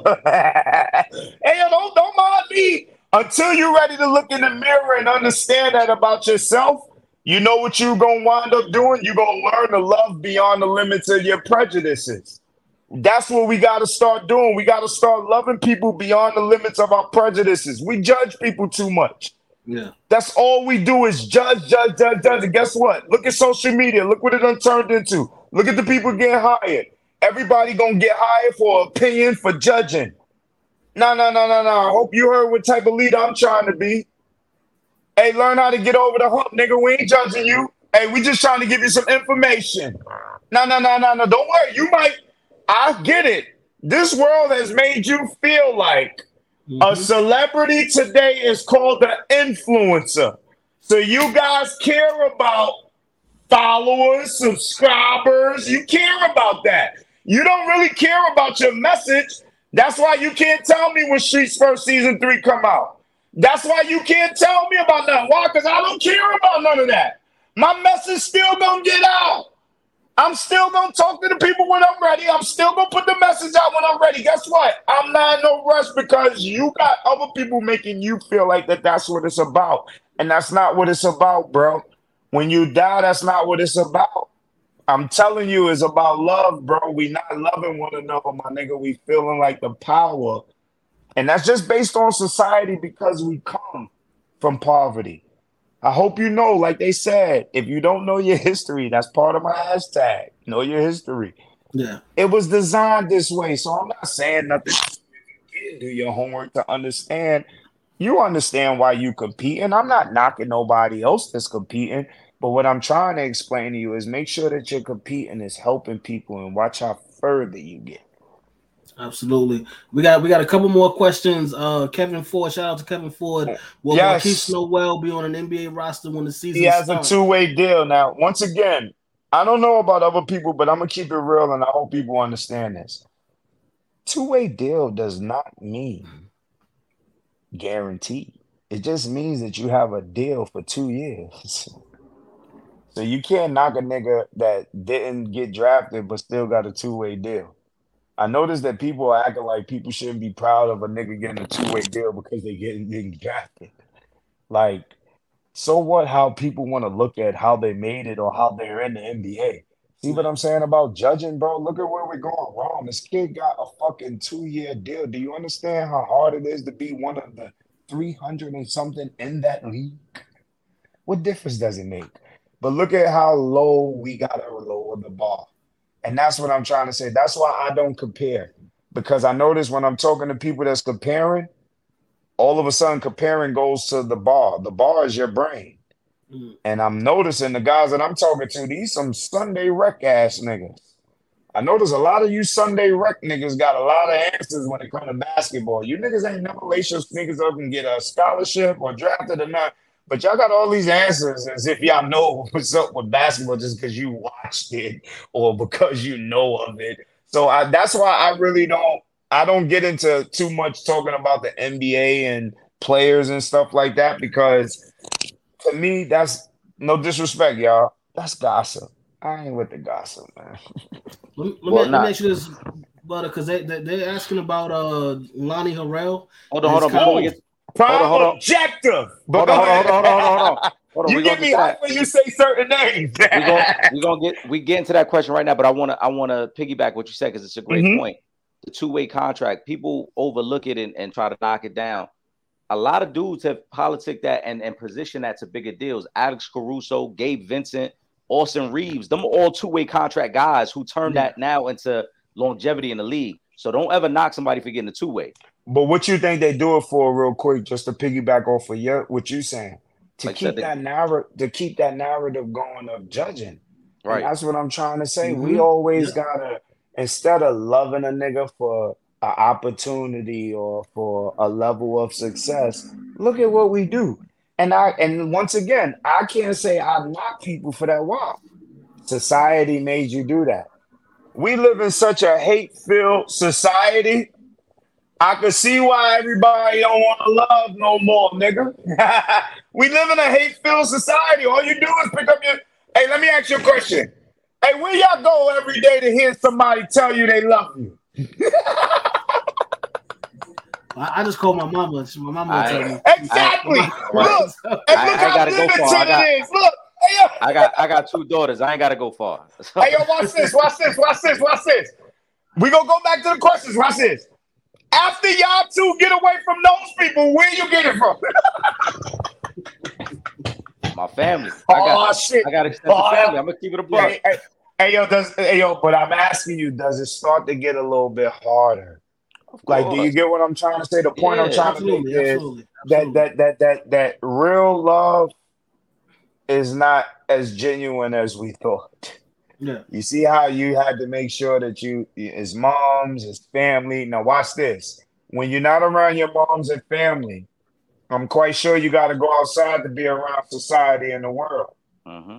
I'm asking you, bro, how much love do you get?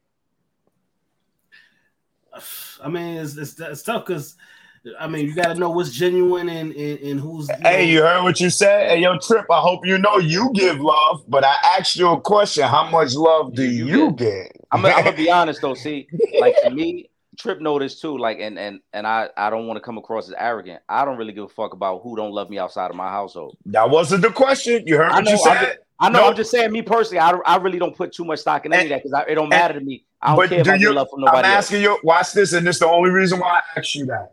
Do you know why you have gotten in that space? It's called protection. I get it. Right. I'm with you. You know why you told yourself that? You protecting yourself from the bullshit. And that's the point that I'm trying to make, bro. We should be able to have more love around us other than just our family. Why not? Yeah, absolutely. Why you're not? absolutely right. Absolutely right. And you know why we don't? Look at it's so much judging in the world. What they told you, the log versus the speck. That's what they said when you're judging, right? Is a log in your eye when you're judging other people. The speck is someone else's. Don't worry, we ain't gonna get on that. Go ahead, come on, ask me some more questions, bro. We're gonna wrap on the Lonnie Harrell. Put the Lonnie Harrell question up. I don't see the actual comment, but they want you to speak on his comments on hot sauce. I don't really know what he said about hot sauce, but I tell you one thing. If it's one guy that I know that Kobe Bryant, rest in peace, gave respect to and said was a real deal, and I heard this out his own mouth, was Lonnie Harrell. So I'm never going to sit here and ever, hey, if there's one guy I can tell you with my own eyes that I told you that I was looking, I was not caring about, I didn't, being honest with you, I didn't know Vince Carter was coming to that game. I was prepared for prime objective. That was the nigga that I heard about. That was the nigga that I was seeing every time for Murder Inc. and Black Hand going crazy. So I really didn't know until, that day when we got to the gym and you hearing them say Black Hand is bringing Vince. But it was always about Lonnie Harrell. And that nigga from DC, out my mouth, is nice. Nice. No exaggeration. You got guys, and remember what I'm telling you. You got guys that's good, and you got guys that's nice. Everybody ain't nice, y'all. I hope you know that there's a lot of guys that play basketball that's good, but everybody ain't nice, and we too leisure with this nice. When I say nice, I'm talking about you have to be a constant 40-point type nigga. There's a lot of niggas that score 20 and 30, bro. I hope y'all know how hard it is to score 40. Yeah. Tough. Now, this the comment. I don't know if you see it. This is what Lonnie Harrell has said about hot sauce right here. He said there's only 5 players in the world that's bigger than hot sauce and that he should be in the Hall of Fame. That's a little crazy. Damn, man. And look, y'all see that shit? My bad. The phone dropped on that one. I want you to know, look at that shit. That shit made my phone drop. I ain't even have to answer that. Look, that shit made my phone drop. Look, we've been talking for how long? That shit made my phone drop. Hey, some people, and this is the one thing that I want to say, I guess. Some people, I guess, say things, and the one thing I'm learning from watching Lonnie Harrell on social media, I think Lonnie Harrell is trying to pick up the tricks and trades of what Kendrick Perkins, Jason Williams, a lot of these guys are doing, which is saying things like Skip and them said just to get reaction. You feel what I'm saying? Because that's that and y'all can be real. Y'all know this it's just fans and people that has seen shit. This is shit that you feel is gonna get comments and action on your page where to me, that's what helps him. And that's why I said these guys is falling into this world that they're criticizing where they think, what do they call it? It's called something on Instagram and interactions or something. As much as people go to your page and it's I forgot what the word is called, but it's a whole bunch of shit that people are doing to make sure that their page is getting seen a lot or whatever the case. You gotta be in the algorithm. And that's what people are doing. They doing things that, bro, I went from 6,000 fans to 17,000 fans because I posted up a picture with me and my daughter doing a handshake for her Sweet 16. I want you to know it didn't have nothing to do with me posting Rucker Park tapes that no one's seen, that the internet didn't see. Instagram algorithm didn't give a fuck about that, bro. Y'all niggas is bugging thinking y'all gonna sit here and be doing things to get these likes and followers. You better figure out what Instagram is gonna want to show the world to promote to make their page, their app popping, bro. Yeah. I did 80 interviews on Streets First for 2 years. It's only 5 on YouTube. It's no disrespect to YouTube, but I understand content king. Yeah. I do a podcast. Do you know who's going to pay me for the other 80 videos? Hello, I only put 8 videos on YouTube of my podcast. I did 88. Do you know who's going to pay for those now that we're in a content world? Well, somebody gonna want that But content. that's the point that I'm just trying to make to you, that now that y'all see what y'all doing, Mhm. you see how you can say Teresa Weatherspoon? You see how you can say these people that you had? Mhm. Y'all make sure y'all keep getting people that matters. Not for the Absolutely. likes, not for the other shit, but look, when they get in these questions, they could name drop. Hey, yo, look. The one thing I learned about the streets, yo, you know what I noticed? Niggas like to tell me, yo, hey, I was nice and I did this and I did that. And then I walk around that nigga block and ain't nobody talking about this nigga. You know what he do every day? That nigga go outside and make those niggas remember what he did in order for him to be nice. Get the fuck out of here. Hey, yo, bro, I can walk 5 blocks and a nigga remember what I did in 99. Yeah. That's Yeah. legendary. Yeah. I don't gotta walk around. You don't gotta go around and tell everybody what you did to be remembered. You get what Yeah. I'm trying to say? So when I look at a question like this, y'all, to go back to the question about Hot Sauce, I believe that he's saying that because he feels Hot Sauce had an impression on Mhm. street ball at that time. He put such a he made the culture a certain way with street ball with the way that they presented him. Yeah. You get what I'm trying to say? But at the end of the day, what's the difference between Hot Sauce and the Professor? You know what the Professor is difference a is. No. You know what the difference is, and I know what Butta getting at. You know Watch what the difference this. is. You know what the difference is. And guess what? Who's still going, nigga? You know what he getting at, and he right. So the point I'm trying to make to you, don't tell me about Hot Sauce and Bone Collector still going. Yeah. I ain't gotta believe what Halani Harrell saying because I'm looking at what niggas doing. From my era, Bone Collector still going. Professor still going. Yeah, I can say Professor White, but what the fuck does that mean for Bone Collector then? Yeah.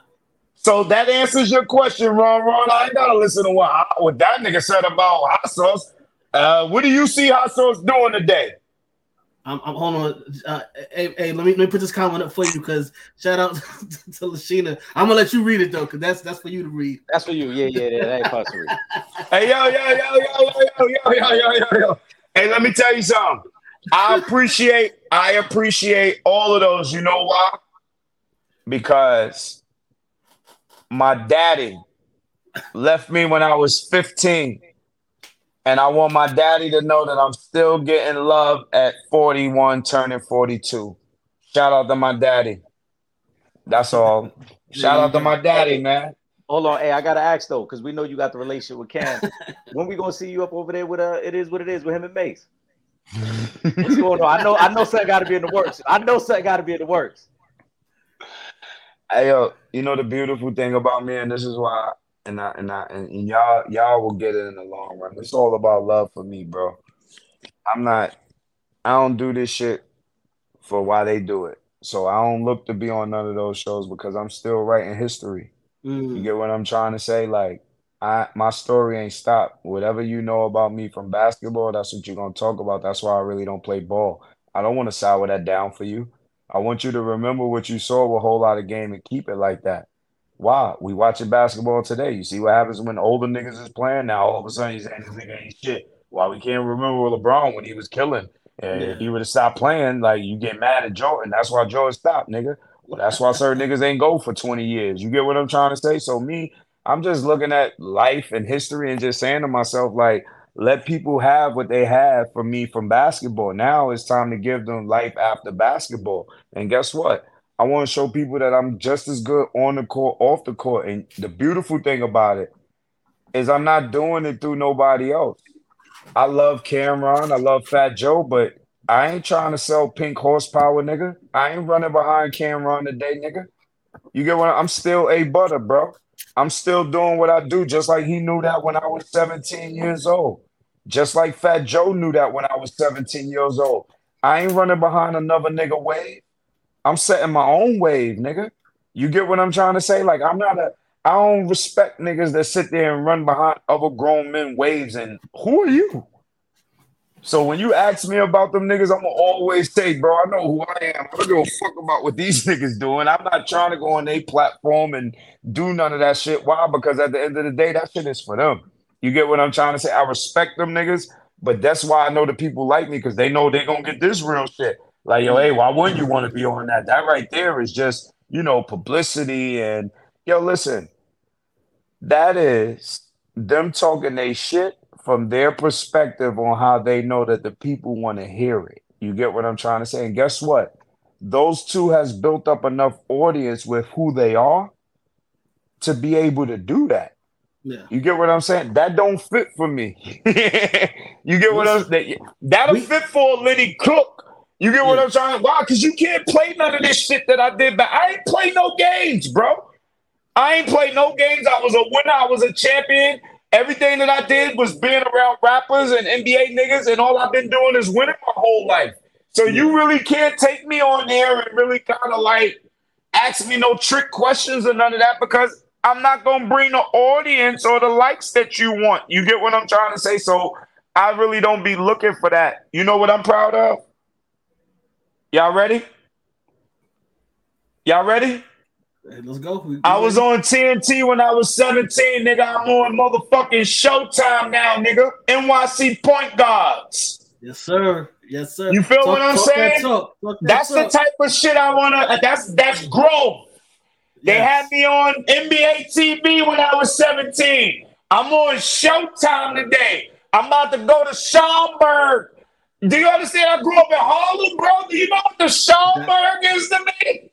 Listen, I went to A. Philip Randolph. I know what the Thank you, bro. You know what? This is history right here. Yeah. This is like me going to speak my autobiography in Apollo. Imagine me being able to do that one day. Don't worry, you heard me say it right here on your show. Speak it into existence. Exactly. You know me. You know me. We appreciate you most for coming on the Real Fans Real Talk because for us, whenever we get to chop it up with legends like yourself, man, it humbles us. We truly appreciate that. So we say thank you for that. I'm gonna give you one last question because Pooh been rocking with us since the beginning, and she been trying to get this question now. Shout out to Pooh. This is the last year we're rapping on this one. Yeah, she want to know your top 5 NBA players of all time before you leave. Hey, yo, I'm glad you asked me that because I grew up watching Michael Jordan. My daddy, I didn't get it when I was younger. I ain't gonna say this funny joke because I grew up. I waited till my parents went to sleep and I was watching that Robin Bird lady. Hey, yo, shh, don't tell nobody, but that's between us. But yo, look, my dad had me watching the Late Show, so I was watching the Lakers, but I love Michael Jordan. I saw who Magic was, but I don't know. I wasn't, as you can see, I'm a ball player and I scored a lot. So I never really was a fan of passing. I'm being honest. Michael Jordan is the number one person in my life. Like, you niggas is human beings. No one never made you think you could fly, bro. You know you can't fly. So I don't really be listening to these arguments. Michael Jordan is the number one player in my life to me. Yo, bro. When I saw this Iverson nigga, yo, you gotta understand the way this nigga could move, and he had like the way he was moving. It was like, yo, am I seeing what I'm seeing? Hey, yo, and then I saw this Kobe Bryant nigga that was both of these niggas. Hey, yo, think about what I'm saying. I watched Jordan, and then I saw Iverson, but then I saw this Kobe nigga that was both of these niggas. Rest in peace to the Mamba. I never cared about basketball. Rest in peace again after Kobe Bryant died at 30. When I was 33 and Kobe died, I never cared about basketball again. That's just how much he had an effect on me as a ball player. You get what I'm saying? So that's my 3 right there. And I just give you that order. Michael, Iverson, Kobe. We ain't giving you 5. He just giving you 2. Now, if you asking me to just throw 2 more on there, I'm just giving you my extra 2 on there. You get what I'm trying to say? So you got both the spots. Dylon, Dylon, Dylon, Dylon, Dylon. The other two, I'm just letting you know when you throw it up there in the air, bro. Like I don't want to knock what LeBron has done, but I understand that it's been in 20 years. But guess what? Mhm. It's still an era. Whether it's era through era, however you looked at eras of what people did, I gotta put him there for. I Okay. have to. You get what Hmm. I'm trying to say? And Absolutely. if I just want to throw a fifth in there, my all time, no disrespect to any other big man. But if I'm ever gonna pick a big man that I like because of the four dogs that I just picked before him, I'm gonna go with KG. He was a different dog. Mm, I big like ticket. dogs. I like no disrespect to Duncan, no disrespect to Barkley, no disrespect to a lot of niggas. I like the nigga that talk that shit and back it up. I always talk shit and back it up. I love a nigga that talk that shit. Hey, that's all LeBron can get on my list. Because no matter how much shit was talked against him, he done back some shit up. So he could get Facts. on this list off of that. No comparison. But anybody else, yo, dog, all these other niggas, they talk shit and they back that shit up. I loved it. Facts.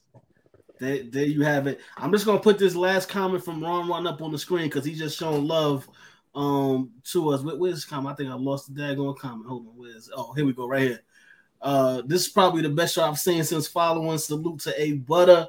There we go. Wow. Love. We Love. all appreciate that one, man. We appreciate everybody that was Anytime. in the chat today, dropping them comments in. I think we pretty much got to most. If we didn't put your comment on the screen, it's because A talked about it in one of the other answers. Right. At So some point during the My show. bad, y'all. I ain't mean Yeah. to drag so much, but don't worry. I gave you a lot Nah. of content. I dropped a lot of names. I hope you good. You know what I mean? Hold on. We in triple overtime. What you apologizing for, man? What's Hey, up? yo, You yo. gotta Hey, apologize yo. for nothing. Hey, yo, hey, yo, you ready? If you don't talk to the fans like that, they gonna feel like they not worthy. Hey, yo, I'm telling you, this is the one thing I'm learning. Yo, fans today. Hey, nigga, I made sure that I put a comment up there. You better make sure you address me. Hey, yo, and that's the one thing I'm saying. Hey, we love that. Y'all know that. Y'all love that. We love that. That's why we embrace it. And that's why I said, like, I don't pick and choose when it comes to stuff like this. As he know, when he reached out to me right away, yo, Absolutely. sure, right Facts. away, no extra. And Facts. he might have looked at that and be like, yo, this nigga Facts. answered too quick, too bland, too like, nah, he can't be. Nah, dog, right away. It's all love, That's a no fact. problems, Nah, nigga. and I want to say too, that was the love you showed us when we met you at Rucker. Again, you ain't know us from a Facts, hole in the Mhm. wall, and you was like, "Yo, I got y'all." And since then facts. you've been showing us a lot of love, so we greatly appreciate that, man. I'm outside, y'all. It's for the streets Please, always.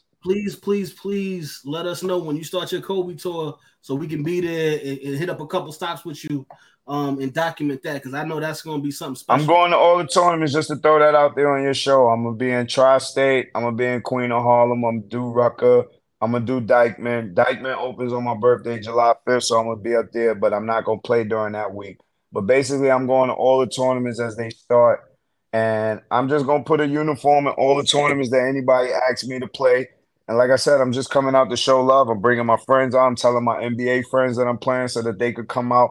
And I want to make Mm, sure that I utilize my resources to make sure that New York City see that the love is there. If I can't talk about love if I can't be an embodiment of it. And that's why I'm speaking so much of that because I know anything that maybe I felt like I should have got or I deserve, my pastor made me feel like if I put that out there in the atmosphere, it's just gonna come to me. So I got to start putting that out there instead of me feeling like people should have did this for me. mhm. Basically, I'm coming with the energy like this is what I'm gonna do for people so that I can start seeing things start happening for me. And guess what? Since I've been doing that, look, I don't hesitate right away. Yo, I'm doing your show. I'm doing your show. Why? Because look Mhm. what happens. Next thing I told you I'm doing your show, somebody hit me in my email and said, hey, can you be at the Schaumburg and do this for us on June? That's how it Mhm. works. That's how my God works. So I'm gonna keep moving like that. Facts. You almost made me want to do the Real Fans Real Talk tournament so we can get you to come play at the Real Fans Real Talk one. Whenever you hear what I'm telling you, even if it's a weekend thing, even if you get what I'm saying, like I'm doing this stuff because eventually I would want to do a streets first or a whole lot of game tournament. But what I don't want to do is what everybody doing is just doing a tournament, try to put the money up and all that. We got to have different type of incentives that could change the neighborhood. Yeah. And that's what I'm about. Like, I want to get with my friends that's rich to utilize them to get the politicians to use their money, their grant money and things to help change our neighborhoods. They want our votes. My friends made it. We got to learn how to use them. And I'm just saying that's why I speak about the EYL guys, because they kind of like throw certain things out there that there are ways that we could start figuring out how to use money. We're not literate with a lot of things because we've been cheated. And at the end of the day, I don't want to go on with the slave mindset because the young niggas told me I'm from the slave era and I was born in 81. So when I heard a 19-year-old tell me that I'm from the slave era, he just was trying to tell me like, yo, bro, y'all feel like, people owe you something or people didn't give you something or whatever. They don't think like that. And that's what I'm trying to say. If you're not listening to them, I can see why people think they speeding or they bugging. Nah, you got to hear them, bro. And guess what? They may just help you catch up. If you give them a chance, they may just help you catch up. That's all I'm saying. If you listen. And a lot of us don't listen because we feel like, nigga, you should listen to us. I got more years on you. And that's the thing, man. That's not love. That's not love, bro. Someone else could teach you just as well as you could teach them. And that's where the power struggle always come in. And that's where I'm just trying to be an embodiment of that. That's all. Absolutely. Let me say this to everybody that's watching and listening right now. Make sure you continue to follow us on all our social media, Instagram and Twitter at Real Fan Talk, Facebook.com/Real Fans Real Talk. Of course, the YouTube channel, subscribe to that, youtube.com/For the Fans Productions. And don't worry if you are not in the New York City area and you can't watch us on TV on Verizon 43 Thursday nights from 8 to 9 p.m. All you got to do is go to the website, realfansrealtalk.com, click that red button on the homepage, and you can watch from anywhere in the world. And also make sure that you are subscribed to the Real Fans Real Talk podcast as well as the Sanchez Show podcast. We are streaming on all major platforms. Hey, buddy, you want to give us a final thought? Make sure y'all subscribe, man. You hear what I'm telling you? This is worth it. They ask you questions. They even got the right fans to ask you questions. And at the end of the day, sometimes you can't knock that when you get on a platform where they ask you the right questions and they have fans ask you the right questions. Sometimes people just have you come on a platform just to be able to say they had you on a platform and they really don't utilize their platform. So I'm forever grateful and going to always shout out the people that I know is utilizing their platform the right way. Salute to y'all. Appreciate you. Eric, you want to give us a final thought? Definitely appreciate you, man. Listen, thank you to all the supporters that showed out tonight. They were great questions tonight. Hey, buddy, we greatly appreciate you for taking the time. We went way into overtime, but you were amazing tonight, man. So we greatly appreciate it. We can't wait to see you out in the streets, man. And hey, man, we be back next week, right, Trip? Oh, yes, sir. Yes, sir. Couple of things, man. Big shout out to the Rosado firm. They've been sponsoring us for a long time now, so I just want to make sure I show them some love. We definitely gonna be out this summer, rotating through all of the different street ball tournaments. Looking forward to that Kobe talk for A Butta. We definitely gonna be pulling up to that as well. And I want to make sure I get this shout out in. Big shout out to Josiah Brown. He's the #1 ranked player in high school football right now. He has just committed to Penn State University. If y'all remember, I told y'all he's the one that had the coach from Georgia fly up in the helicopter just to come recruit him and try to get him to come down to Georgia. But he has officially chose Penn State. So big shout out to Josiah Brown. With that being said, for myself, Trip Young, my brother. Can Eric I give Sanchez, you one more? Boogie, go ahead. I just wanted to throw one out there for you too. Keep your eyes open for Stepanak, Boogie. Okay. Joshua Flan, if I'm not mistaken, his nickname is Boogie. Okay. But boy, oh boy, he goes to Stepanak. He's the #1 2024 in the country. He's from New York. Jonuel Flan. Okay. That goes to Stepanak, #1 in the country, 2024. Okay. Go look him up. Y'all heard it. Y'all heard it here first. Look him up. Don't listen when y'all see that. When y'all see him take off, Hey, Butter told y'all right here on Real Fans, Real Talk first to watch out for that young man. Telling you, I know ones that got a whole lot of gay boy. This boy Boogie got a whole lot of y'all just look him up. Number one in the country. That's not no mistake. They don't do that. There you go. There you go. So again, with that being said, for myself, Trip Young, my brother Eric Sanchez, aka Legend in 2 Games, and the Legend of Legends, A Butta, aka a whole lot of game. Hold on, wait, did they still call? Is it still 3572? Because Mike Larry said they called you 3 because of 3 chips, 5 MVPs, no, and you I went played 7 in times? I made sure I corrected for him. I played in the league for 7 years. I went to the chip 5 and I won 3. Think about that. 7 years from 17. So that means at 24 years old, I went to the chip 5 times and won 3 on you niggas. In the best tournament in the world. Talk that talk. Love, y'all. Love. Appreciate you, bro. We definitely you already know. And we appreciate everybody. Listen, man, thank y'all so much for bearing with us. Thank you again to A Butta for going, because right now we about to be in quadruple overtime.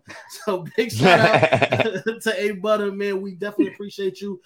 We called and you answered right away. And that's love. You know what I'm saying? You.